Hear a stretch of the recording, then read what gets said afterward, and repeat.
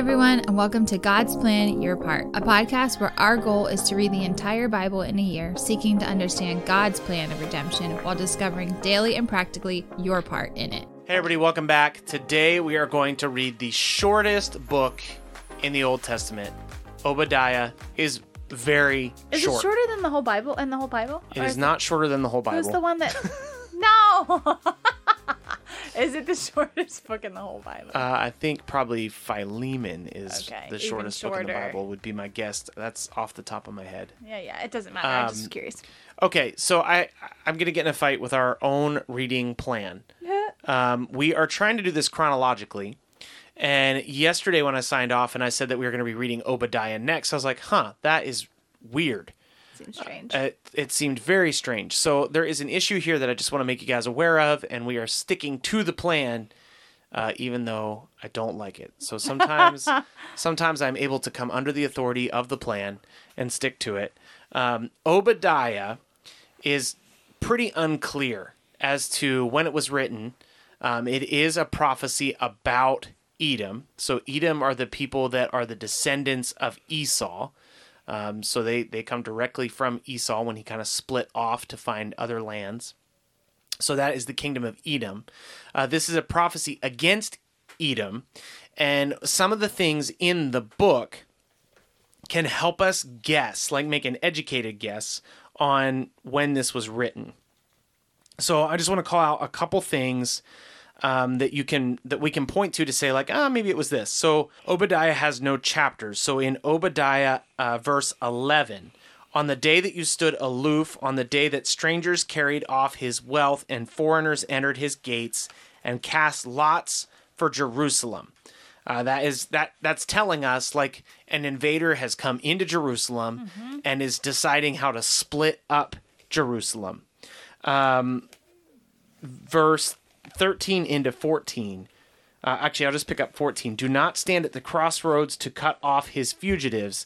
Do not hand over his survivors in the day of distress. So it has this image of people kind of escaping and Edom capturing those people to make sure that they still come under judgment of whoever is coming against Jerusalem. And actually earlier in verse 12, do not gloat over the day of your brother in the day of his misfortune. Do not rejoice over the people of Judah in the day of their ruin. So this prophecy has something to say about like massive calamity in Jerusalem. And so what a lot of scholars have chosen to do is say that this prophecy is about Edom in the time of the Babylonians attacking Jerusalem and carrying the people of Judah into exile. So that occurs in 586. That's a hard date. We know that it happened, and we know that it was 586. What's weird is that in the course of our reading, like we're trying to do a chronological reading, we are most likely reading about events that are occurring like 840, 850 BC. So we're like, 300 years apart. Rabbinic tradition, that's like what rabbis have taught in the past, believes that Obadiah is the Obadiah in 1 Kings 18, who was like an advisor of Ahab, who saved the prophets of God. When Elijah is like, I'm the only prophet, and God's like, well, there's actually a lot of prophets. Obadiah saved at least 100. So like oral tradition recognizes this Obadiah as the one who was under Ahab. That seems unlikely because it seems like this prophecy has a lot to do with Babylon.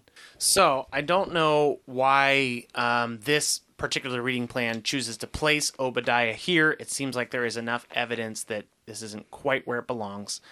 But there are people who believe that this is the Obadiah who was in 1 Kings 18. It does not seem like that's the case because the history around Ahab and the kings in Judah don't seem to match what Obadiah is speaking about. Maybe Obadiah is speaking like very far in the future. Obviously, prophets are able to do that. We believe that about many prophecies about Jesus. So it could be that it is the Obadiah from 1 Kings 18. And he's just speaking, 300 years into the future. A lot of people put this writing at the time of 586. So it's up for debate. With that out of the way, it's basically Obadiah speaking against Edom because Edom was involved in gathering up people who were trying to flee the Babylonians. Edom was capturing those people who were fleeing from Judah into Edom. They were capturing those people and handing them over to the Babylonians. Mm-hmm. And they were like celebrating that that Judah was being destroyed. Ultimately, the purpose of the book is to give people hope, because verses 19 through 21 talks in a future tense of how the people will return to the land, and Jerusalem will have people in it. The people will possess the cities, and the kingdom will be the Lord's. You can see that in the final verses. And so it is kind of this passage of hope about how God's people will ultimately return from exile and be living in Jerusalem again. And so a lot of those folks that were carried off into exile that knew of Obadiah took hope in the prophecy, partially because they were frustrated with Edom and they wanted to see Edom judged for the wrong they had done, but also partially because they were excited to return home, and this prophet said that would happen. Well, and like the thing that got my attention the most was like, in my mind, it's like evil people only, like outside of the Israelite people, that are the ones that are wanting to be judged. But it's actually like, it's like family members against family members. Yes. Which is like the craziest part. Like, because they're descendants of the same people. Descendants against descendants. So like, it seems like, hey, we're like from the same lineage and you're just handing us over?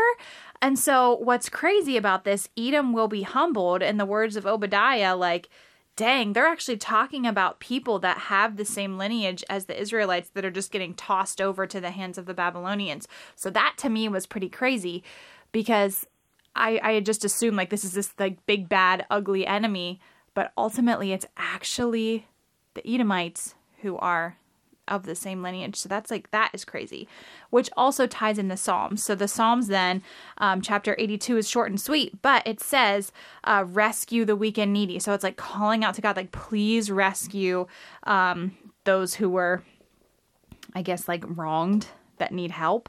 But then also Psalm 83 goes right along with it, where it's just like begging to God, like, hey, these wrongs have happened. Please don't stay silent. Please do something about this. Please execute judgment on these people for the wrongs that they've done. So it's an interesting tie-in between the Psalms and the book of Obadiah that I have noticed anyway. As far as your part goes, don't sell your cousins. Don't betray your family, I guess. Yeah, right. I don't know. These are interesting readings today. I would say probably like remember, if nothing else, like if you truly are feeling wronged, like don't feel like it is your job and your duty to have revenge on others. I think and not to say like God's going to like, yeah, it's just like, it's not your duty. Like the Lord is going to take care of you. I mean, we ourselves, like we've definitely had our moments of feeling very wronged.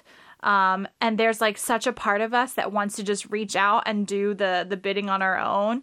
But really like call out to the Lord, like, hey God, like please, like not only like fix this situation, please, or like show yourself through this, or please like glorify yourself through this, but like help fix my heart too. Like I need your help right here too. I feel like I've been wronged, and all these other things like that go along with it.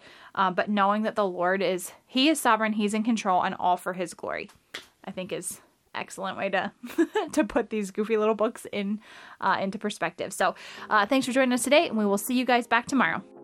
Thanks so much for listening to our take today. Before we get into the reading, if we could just ask you one thing. If you've been enjoying the podcast, if you could subscribe to us and then leave a rating and review. We'd love to hear from you, and every rating we get helps us reach more people. Ultimately, we're just trying to reach people with the truth of God's word, and your review will help us do that. So thanks so much for being invested in the podcast. Here's the reading for today. The book of Obadiah. The vision of Obadiah. Thus says the Lord God concerning Edom. We have heard a report from the Lord, and a messenger has been sent among the nations. Rise up, Let us rise up against her for battle. Behold, I will make you small among the nations. You shall be utterly despised. The pride of your heart has deceived you, you who live in the clefts of the rock, in your lofty dwelling, who say in your heart, Who will bring me down to the ground? Though you soar aloft like the eagle, though your nest is set among the stars, from there I will bring you down, declares the Lord. If thieves came to you, if plunderers came by night, how you have been destroyed! Would they not steal only enough for themselves? If grape gatherers came to you, would they not leave gleanings? How Esau has been pillaged, his treasures sought out. All your allies have driven you to your border. Those at peace with you have deceived you. They have prevailed against you. Those who eat your bread have set a trap beneath you. You have no understanding. Will I not on that day, declares the Lord, destroy the wise men out of Edom, and understanding out of Mount Esau? And your mighty men shall be dismayed, O Teman, so that every man from Mount Esau will be cut off by slaughter. Because of the violence done to your brother Jacob, shame shall cover you, and you shall be cut off forever. On the day that you stood aloof, on the day that strangers carried off his wealth, and foreigners entered his gates, and cast lots for Jerusalem, you were like one of them. But do not gloat over the day of your brother, in the day of his misfortune. Do not rejoice over the people of Judah in the day of their ruin. Do not boast in the day of distress. Do not enter the gate of my people in the day of their calamity. Do not gloat over his disaster on the day of his calamity. Do not loot his wealth in the day of his calamity. Do not stand at the crossroads to cut off his fugitives. Do not hand over his survivors in the day of distress. For the day of the Lord is near upon all the nations. As you have done, it shall be done to you. Your deeds shall return on your own head. For as you have drunk on my holy mountain, so all the nations shall drink continually. They shall drink and swallow, and shall be as though they had never been. But in Mount Zion there shall be those who escape, and it shall be holy. And the house of Jacob shall possess their own possessions. The house of Jacob shall be a fire, and the house of Joseph a flame, and the house of Esau stubble. They shall burn them and consume them, and there shall be no survivors from the house of Esau, for the Lord has spoken. Those of the Negeb shall possess Mount Esau, and those of Shephelah shall possess the land of the Philistines. They shall possess the land of Ephraim and the land of Samaria, and Benjamin shall possess Gilead. The exiles of this host of the people Israel shall possess the land of the Canaanites as far as Zarephath, and the exiles of Jerusalem who are in Sepharad shall possess the cities of the Negeb. Saviors shall go up from Mount Zion to rule Mount Esau, and the kingdom shall be the Lord's. Psalm chapter 82. God has taken his place in the divine council. In the midst of the gods he holds judgment. How long will you judge unjustly and show partiality to the wicked? Give justice to the weak and the fatherless. Maintain the right of the afflicted and the destitute. Rescue the weak and the needy. Deliver them from the hand of the wicked. They have neither knowledge nor understanding. They walk about in darkness. All the foundations of the earth are shaken. I said, You are gods, sons of the Most High, all of you. Nevertheless, like men, you shall die and fall like any prince. Arise, O God, judge the earth, for you shall inherit all the nations. Psalm 83. O God, do not keep silence. Do not hold your peace or be still, O God. For behold, your enemies make an uproar. Those who hate you have raised their heads. They lay crafty plans against your people. They consult together against your treasured ones. They say, Come, let us wipe them out as a nation. Let the name of Israel be remembered no more. For they conspire with one accord. Against you they make a covenant. The tens of Edom and the Ishmaelites, Moab and the Hagrites, Gebal and the Ammon and Amalek, Philistia with the inhabitants of Tyre, Asher who has joined them. They are the strong arm of the children of Lot. Do to them as you did to Midian, as to Syria and Jabin at the river of Kishon, who were destroyed at Endor, who became dung for the ground. Make their nobles like Oreb and Zeb, all the princes like Zebah and Zalmunna, who said, Let us take possession for ourselves of the pastures of God. O my God, make them like whirling dust, like chaff before the wind. As fire consumes the forest, as the flame sets the mountains ablaze, so may you pursue them with your tempest and terrify them with your hurricane. Fill their faces with shame that they may seek your name, O Lord. Let them be put to shame and dismayed forever. Let them perish in disgrace, that they may know that you alone, whose name is the Lord, are the most high over all the earth. Thanks so much for listening to God's Plan, Your Part. If anything stuck out to you, if you have any questions, or if you'd like to receive a Bible, you can email us at godsplанyourpart@gmail.com. Also, if you're enjoying the podcast, please consider supporting us through the link in our description.